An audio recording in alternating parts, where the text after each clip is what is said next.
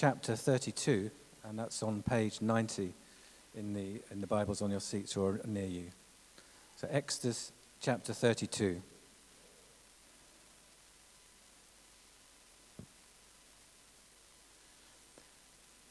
When the people saw that Moses was so long in coming down from the mountain, they gathered round Aaron and said, "Come, make us gods who will go before us. As for this fellow Moses who brought us up out of Egypt, we don't know what has happened to him." Aaron answered them, "Take off the gold earrings that your wives, your sons, and your daughters are wearing, and bring them to me."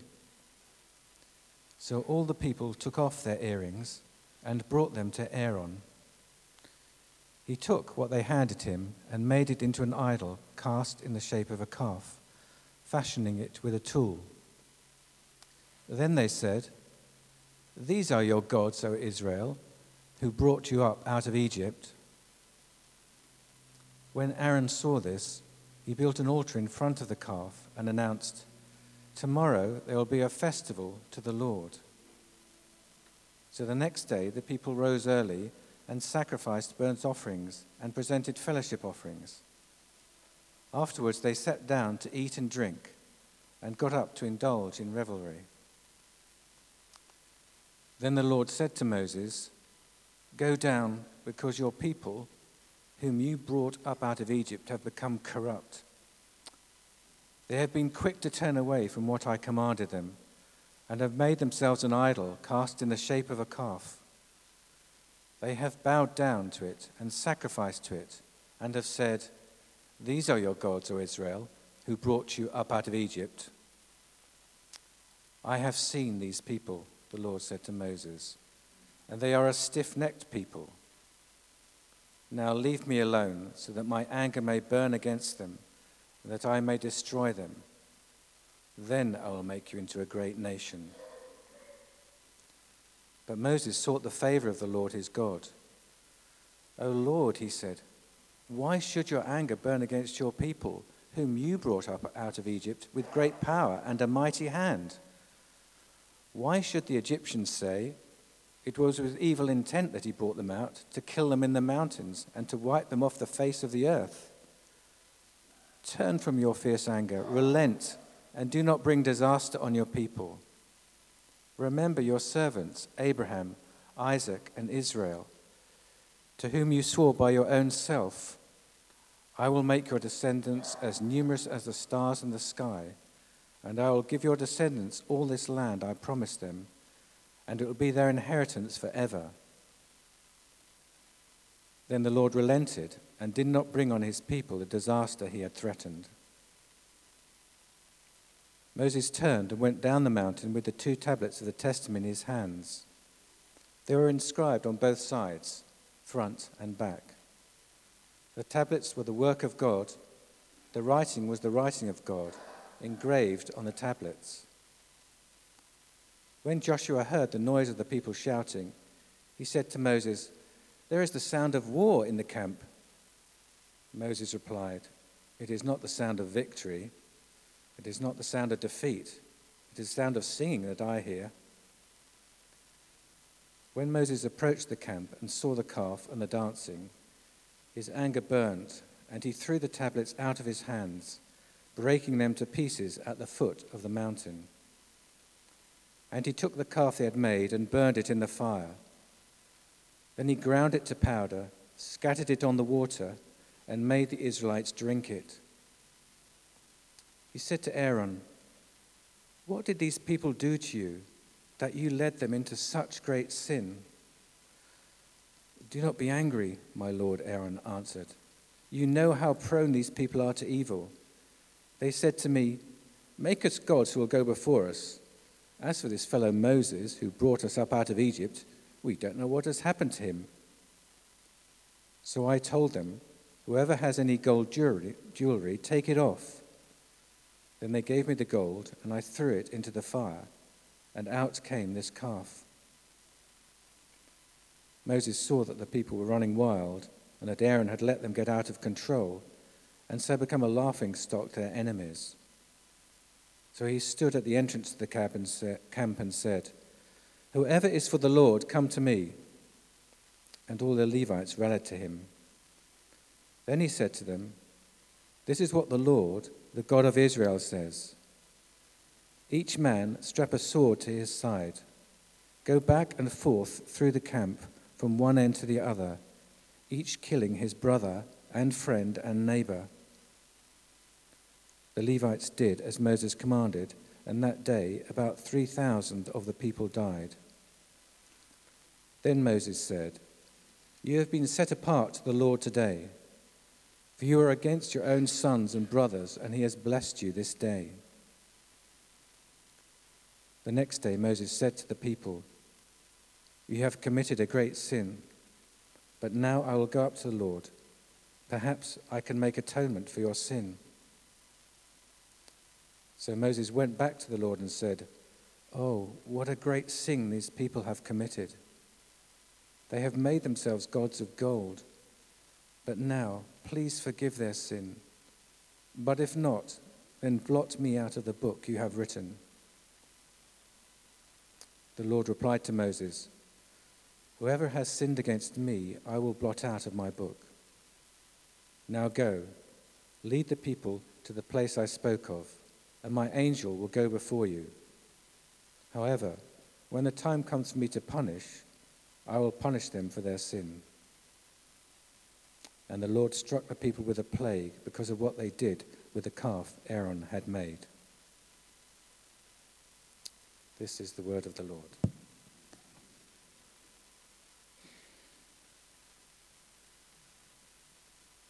Thank you, Peter.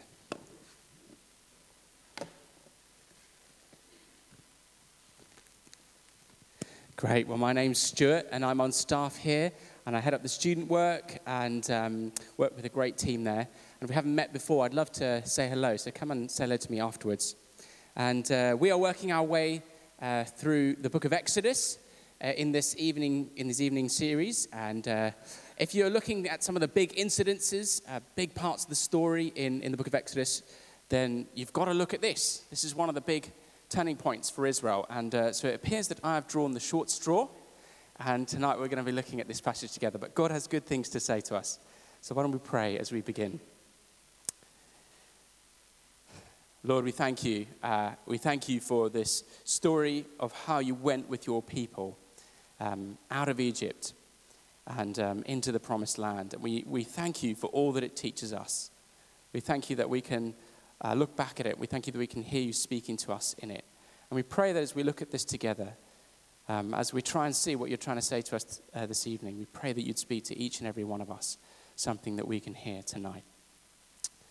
Amen. Okay, well, wisdom, so I am told, is the ability to learn from other people's mistakes. The ability to learn from other people's mistakes so that you don't need to make them yourself.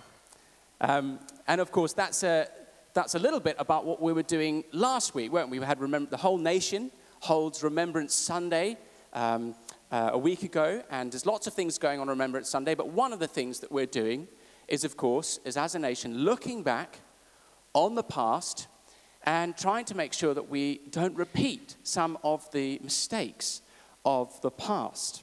We look back and we try and learn from past mistakes.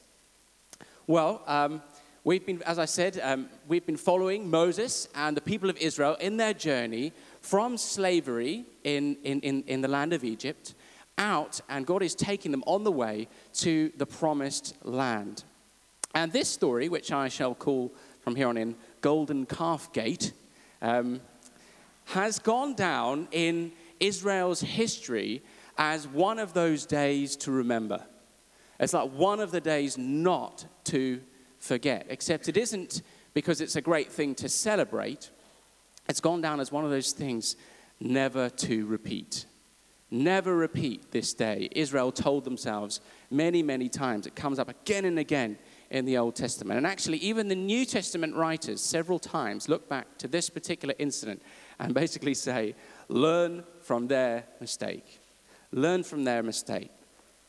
And so we're going to take a look at this passage, and I have only 2 points for us tonight. The first one is a warning, And the second one is an encouragement. And we're going to draw those two things from this story of the golden calf. The first one is the warning.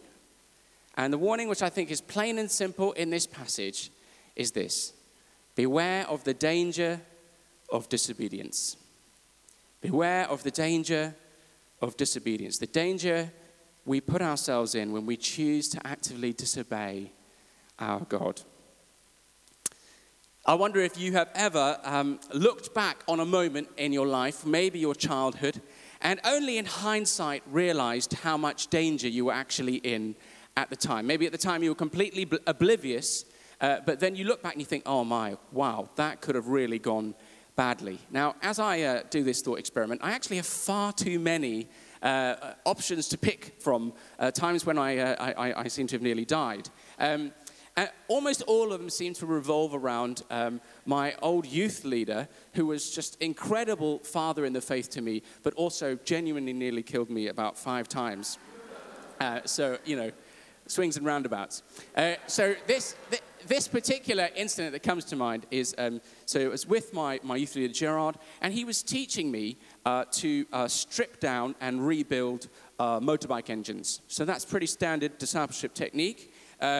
So we were doing that. So we had stripped down a Honda motorbike engine, and we had just put it back together, cleaned it out, and sorted it out. And we were really excited with ourselves. We were trying to get it started. We got it started, and we were revving it up.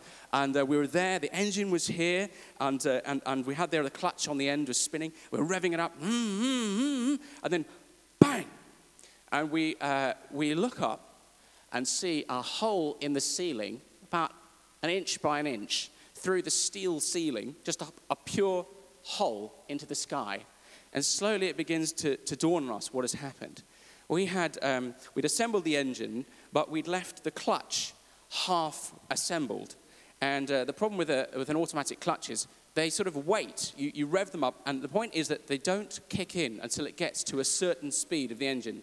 When it gets to the top speed of the engine, there's a little pin that about 1.5 inches by 1/2 inch of steel that pops out and grabs the other half of the clutch, and that's when it starts transmitting the power. Well, it turns out we'd taken the outer casing of this off, and we'd been standing there, and I was thinking about this afterwards.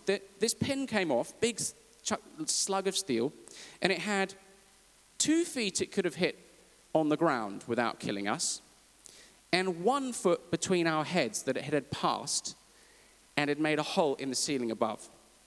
And I was just thinking about afterwards, I'm like, this could have gone so badly. How am I still alive? And it was one of those moments where I think I was totally oblivious at the time, but I really didn't realize how much danger I was actually in. And I think that this is exactly the situation that the people of Israel are in. They have never been in so much danger in their short history. The people of Israel, they've never been in so much danger, and yet they are completely unaware. And actually, to say they've never been in so much danger, I mean, that's a pretty big statement, because they have been in some pretty sticky situations. If you've been coming here in our evenings, you will have heard about some of these sticky situations. They were in oppressive slavery under Pharaoh in Egypt. They were literally dying under the stress of Pharaoh's slavery, and yet they had come through that. They had been stuck between the Egyptian army and an ocean. That's a fairly sticky situation. That's one for the diary. They had been lost in the desert, miles away from any water, miles away from any food. They had been in some pretty sticky situations. And yet, never have they been in more danger. Why? Because looking back at all of those other situations, we've seen as we've looked at those passages, actually while if you'd kind of stood alongside the Israelites, they looking out thought, wow, we've never seen such danger. Actually, the Lord was alongside them, and so they were safe. You know, the Lord was able to bring them out from under Pharaoh. He was more powerful than Pharaoh. He brought them out of Egypt. The Lord can deal with an ocean. He split the sea that they could walk through it. The Lord is able to provide food for hundreds of thousands of people in the desert, as we saw a few weeks ago. They must have felt like they were never in so much danger, but actually they were safe in God's hands. But in this story, they are genuinely in danger. Down the mountain, they feel perfectly safe. In fact, they're kind of having a bit of a rest. You know, they've traveled out across the sea, down the desert, and they've reached the Mount Sinai, where God has revealed himself to them and made a covenant with them. And Moses has gone up the mountain to hear from God. And they must have just thought, wow, great, we get to stop. You don't have to travel. There's no one chasing us. We're not at war. This manna stuff, we've got that down. We know to go and collect that every day. And actually, we're feeling safe.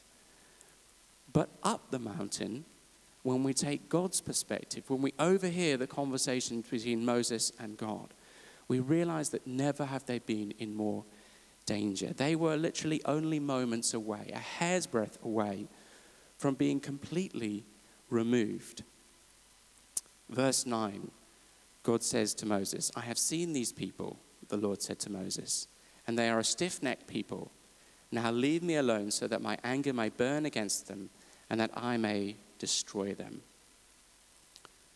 Through all of the challenges they've been through, actually never have they been in more genuine danger than this day. And what has brought God to this place? That he would say of the people whom he has cared for so faithfully and cared for so much to bring them through all of these things. What would bring God to this place?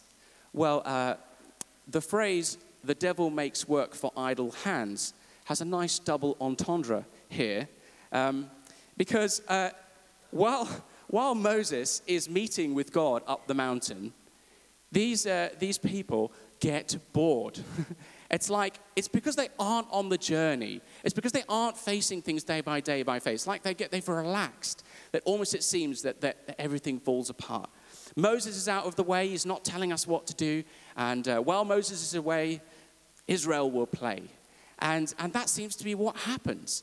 And they begin to party and begin to revel. And 40 days is a long time. And things begin to fall apart at the seams. And somewhere along the line, in their impatience and their restlessness, they come to Aaron and they say, make us a God we can actually see.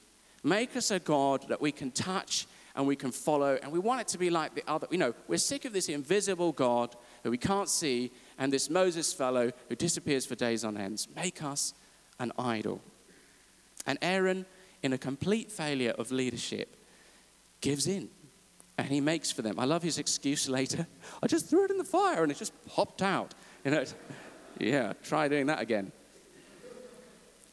But why is God so angry? Why is he so angry? They've just, things have gone wrong before. They've made mistakes before. Why is God really so furious at them here?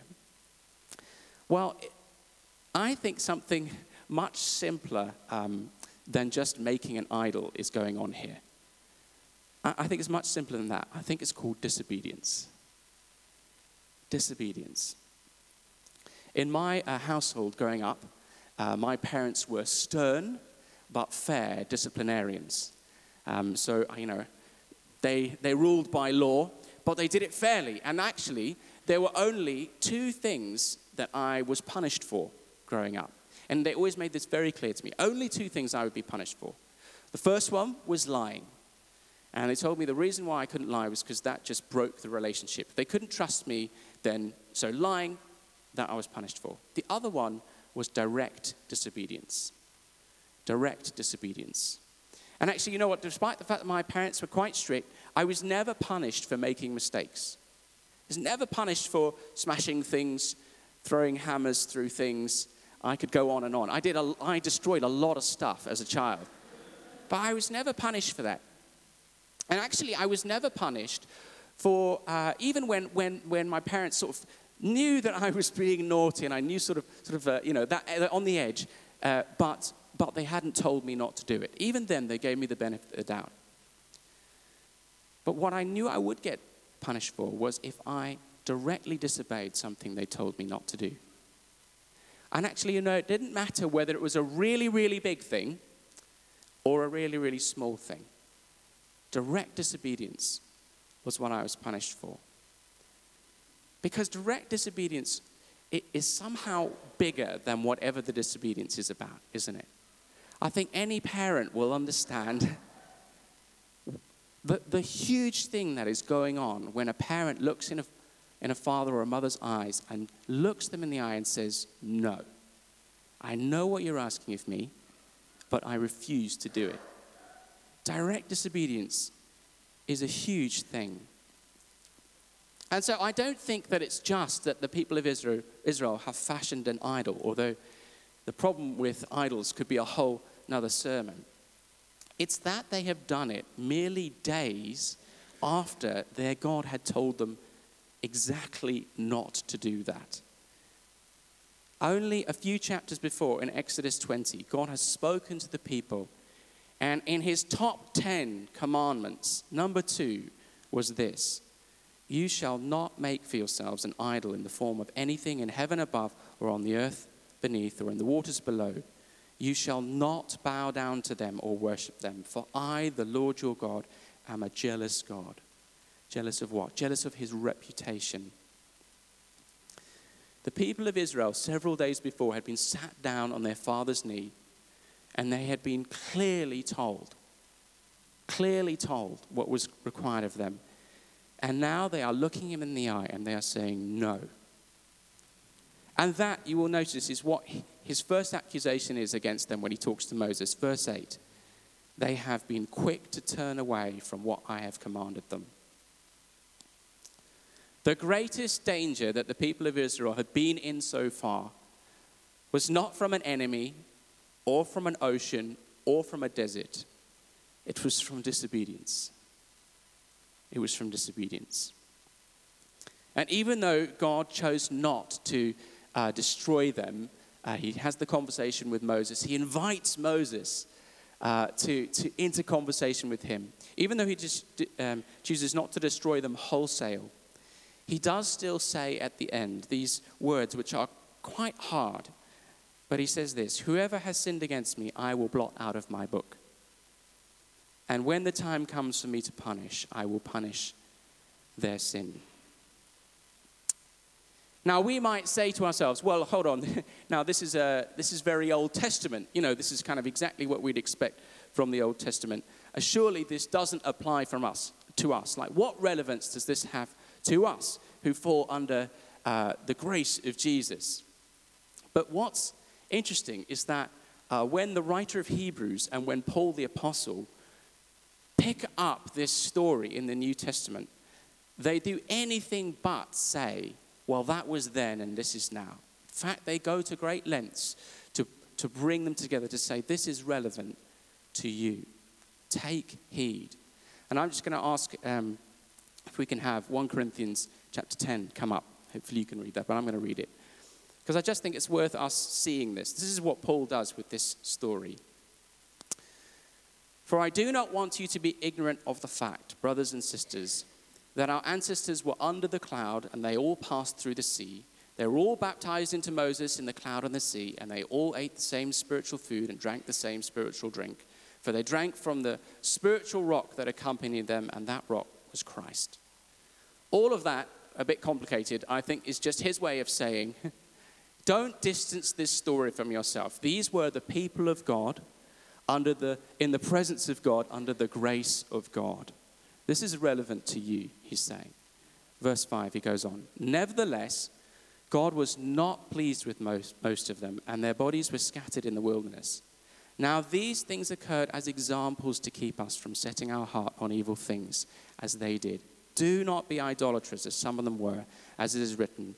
The people sat down to eat and drink, and they got up and indulged in revelry. That's our passage. We should not commit sexual immorality, as some of them did, and in one day 23,000 of them died. We should not test Christ, as some of them did, and were killed by snakes. Do not grumble, as some of them did, and were killed by the destroying angel. These things happened to them as examples, and were written down as a warning for us, on whom the culmination of the ages have come. So if you think you're standing firm, be careful that you don't fall. It's challenging, but I think in some measure it's clear. We cannot presume upon the grace and goodness and benefits of God while we are at the same time walking in the opposite direction, while we are directly disobeying God. That is a dangerous place to be. Much more dangerous than any of the things we might face. Direct disobedience is a dangerous place. And I just want to make a few things clear before I draw this first point to a close. First of all, God is patient and kind. He is for us and not against us. We don't even have to look to the New Testament to see this. We just read the book of Exodus and see the patience of God with his people, the fact that he's delivered them, the love he has for them. He is patient and kind. He's not out to get them. And actually, even in this passage we see that he invites Moses into conversation with him. And Moses goes down, he gives the people a second chance to return to him. Scriptures are clear. The book of Exodus is clear. God is patient and kind. He's not out to get us. We shouldn't go away from tonight or reading this passage and think, oh man, is God just going to drop like a ton of bricks on me anytime I get the smallest thing wrong? Is he out to get me? Is he out to ruin my life? No, he's not. That is not the God we know. Number 2, our God is faithful to forgive.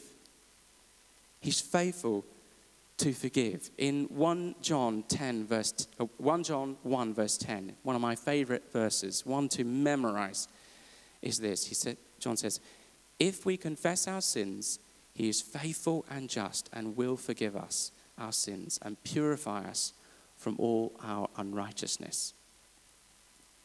Many of us have made big mistakes in the past. I have things I am more than ashamed of in my past. Things, disobediences. Most of us, I think, have some things in which we continually mess up in. Most of us have some habits, some ways in which we just seem to continuously mess up. But in both cases, I just want to remind us, God is faithful to forgive. When we fall, the answer is to run back to God. It's to run back to him. As soon as we realize, as quick as we see it, we run back to him. We come to his forgiveness. We ask for his help. We ask for him to fill us with his spirit. We choose to put things in place and to try and live for him. He is faithful to forgive. We have to realize that our God is patient and kind. Our God is faithful to forgive. We see this in the book of Exodus. But we still need to hear the warning which is here and which Paul would have us hear. If we know what our God requires of us, we know his commands, and we choose to persist in deliberate, unrepentant disobedience to him, when we look him in the eye and we say no, that is an extremely dangerous place to be in. We cannot be in that place and also presume on the grace of God. In Romans chapter 8, I love it. Paul talks about how when we are with God, leaning on him, trusting him, looking to him, nothing can separate us from the love of God. Angels, demons, life, death, the list goes on. And it's just extraordinary. And I love this. This is the story of the people of Israel. They learned that when they were walking alongside the living God, in obedience to him and following him, no challenge, however unsafe it felt, was really unsafe. They were safe in the hands of God when they were walking alongside with the God who is almighty. But when we walk away from that God, when we turn our back on him, there is no safe place. And I just want to say that today. It's helpful for us to have in our hearts. Some of us today might need to hear that for today. Because you know that there's something you are holding from God. You're saying no. Others of us just need to burrow that down into our hearts, that when that day comes, we just remember and we say, no, I'm going to run to God. That is the safe place. I'm not going to run away from him. Let me just finish by quoting John Stott, who writes on this topic. He says, Yes, God does indeed accept us just as we are. And yes, his offer of friendship to us is truly wonderful. But he welcomes us in order to redeem and transform us, not to leave us alone in sin. No acceptance, either by God or by the church, is promised to us if we harden our hearts against God's word and will. Only judgment. So, that's the warning. And I'd really encourage you, if you everything in you is writhing at this point, I'd love to chat more about this. If you want to come and talk to me, I would happily chat find coffee and go and chat about that. But let's move on. Let's move on to the encouragement. Let's see, because there's something far more positive and exciting to see in this passage alongside the warning. And that is this. It is the power of a devoted life. It's the power of a devoted life. Because against the backdrop of the complete moral collapse of the Israelites, this whole people who have just run amok, certain people stand and shine brighter than ever before. They just stand out in the midst of this chaos.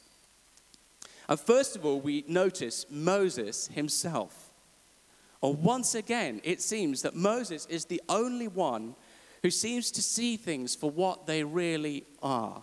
He's the only one who seems to get the severity of the situation. He's the one who understands the holiness of God. He also understands the goodness of God, but he also understands the danger that the people have put themselves in. But notice, he doesn't hole up on the mountain. He doesn't say to God, okay, fine, right, I like this plan, starting with me. I'm the Holy One, get rid of these guys and let's start again with me. I think I can be a great nation. No, he doesn't hole up on the mountain. He runs down to the people. And we have this incredible image. It's really painted for us, amazing. He runs down and everyone is running amok. With the picture we're invited through the different descriptions is to see a riot. It's like civil disorder. It's like spiritual disorder. It's moral disorder. There's a riot going on. And people are running around. And in contrast to all the running, what does Moses do? He stands. And he comes to the front of the camp and he stands for the Lord. And he calls to anyone who will hear him. Those who are for the Lord, stand with me. Come and stand with me. And what a difference it makes. What a difference it makes. We have to ask, how would this story have ended if not for Moses? Would there have been a story at all if not for the power of a devoted life? Moses runs and he stands amongst the people who are running amok. And then we notice next the Levites. And although there's every reason to believe actually that they are being completely implicated in this golden calf worship, they're not innocent of that. Nonetheless, when Moses stands and calls people to return to God, they hear and they respond and they run to join, maybe one or two at first, and then they gather and a group of people stand alongside Moses. They choose the Lord. And in the midst of the complete chaos, in the midst of everyone running riot, they make the incredibly costly decision to put God first that day. And it was incredibly costly for them. And it is through them that the riot in the camp is subdued. It's as if martial law is declared in the camp. And those who've been called to stand for the Lord go and they subdue the camp. And it's probably because of that the Lord didn't have to deal drastically with the people. Again, we have to ask, how would this story have ended if not for these devoted lives? And what I want to highlight, coming to the end of the talk, is the incredible power of a devoted life. I don't watch very much reality TV, but there is one show that I try not to miss. And it is Bear Grylls, The Island. Do we have any Bear Grylls, The Island fans in here? Yes, it is so good. So it's very simple premise, really. Bear Grylls picks about 18 people, normally in 2 separate groups, really normal people. He gives them 24 hours of training, survival training. He gives them a couple of knives and a couple of jerry cans, and then he abandons them on a desert island somewhere in Indonesia. And this is so simple. All they have to do is survive 4 weeks. There's no camera crew. They film each other. And there's no like games or politics. It's just literally survive. Can you make it to the end of 4 weeks? I'll tell you what, it is good TV.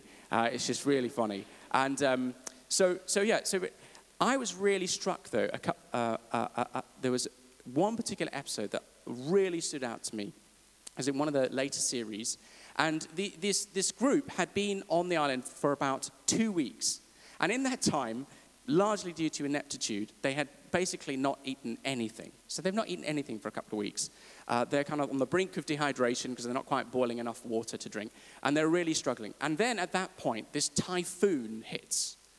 And it is the typhoon of all typhoons. They have an entire week, like 7 days of horizontal rain. And everything begins to fall apart. Before they were all like, yeah, we're going to make it. We're all going to make it to the end. There's no way I'm going to quit, this and the other. Well, after 1, 2, 3 days of horizontal rain, their shelter has fallen apart. The floor is an inch of water. They are completely sleep deprived. Their fire, after a couple of days, goes out. They are freezing cold. They are getting hungrier and hungrier. Slowly, you just begin to watch over this episode as one by one, they crack. And they begin to say to each other, this is madness. We can't do this. But of course, none of them really want to say that out loud, because none of them wants to be the first to leave on their, because they can leave at any time. They just radio and go. But none of them wants to be the first. So they start whispering to each other. It's like, we wouldn't be giving up if we left now, because, no one could survive this, right? I mean, surely none of us. Who does anyone think? And slowly they convince each other until the whole group is like, no, we're gonna call, we're gonna leave, because no one could stand in this, except one dude, one guy. And I love this guy. He was not particularly macho, not particularly anything really, but he just said, I'm not going. I refuse. You will have to drag me off this island. You will have to take me off in a box. I am not leaving. But you know what was fascinating? His one guy, he wasn't trying to argue. He wasn't trying to convince everyone else. He just said, I am not going. And it just cracked the story that they were all telling to each other. They couldn't say, nobody is going to stay. Nobody could stand. And one by one, starting with the strongest, they started going, oh, no, wait, if he's staying, maybe I could stay. And then there was a group of them who were going to stay. So then it was like, oh, no, wait, I'll stay, until all of them were like, we can stay. And it was just fascinating to watch. This guy just literally went, I am not going. And it changed the whole outcome of that thing. Most of them made it to the end of the 4 weeks. And I just want to highlight to us, guys, the power of a life devoted to Jesus. The power of one devoted person in a group of friends, one devoted person on a board, or in a staff room, or in a family. One devoted person who says, here I stand, I can do no other. One devoted person who says, as for me and my household, we will serve the Lord. You want to go the other way? That's fine. We will stand. We will stand. And I want to say as well, if that's true of individuals, how much more of a church? How much more of a church? We have a vision, of course we do, to reach this city with the gospel. We would love to see this city turn to Christ. Well, there are many things, many ingredients it's going to take for that. We're going to have to keep preaching the gospel. We're going to have to keep being brave and telling people the good news about Jesus at work and at home. We're going to need to make space for God to be at work through his Holy Spirit. We're going to need to be generous. There are lots of ingredients. But there is one other ingredient that is indispensable, and it's holiness. It's holiness. It is being a church and being people who are devoted to God. who choose obedience to the Lord. And I want to say, some of us might be here thinking, wow, the first half of this sermon was for me. Wow. But I want to say, for some of the rest of us, I just want to say, let's forget worrying about the dangers of disobedience and leave that behind us and stop dabbling with it and how close can I get to the line, and just decide to be devoted to the Lord. Decide now that whatever the cost, you will say yes to God. When God looks you in the eye, you will say yes. And decide now that when you realize you're wrong, and we will all realize at points we've got it wrong. Some of us will be Moses's, some of us will be the Levites. But decide now that when you realize, when you hear, you will return as fast as your legs can carry you. And let's not just see what God will do in our friendship groups, in our work, in this city, if we chose to give ourselves wholly to God in obedience to him. Let me pray for us as we finish.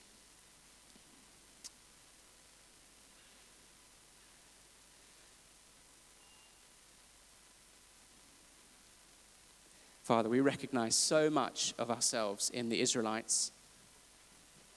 And Lord, there's so much that vies for our attention, so many things on our hearts. Lord, we want to hear the warning that you've placed before us tonight. But we also want to hear your call on our lives. And Lord, we ask that you would fashion in us just an everlasting yes to you.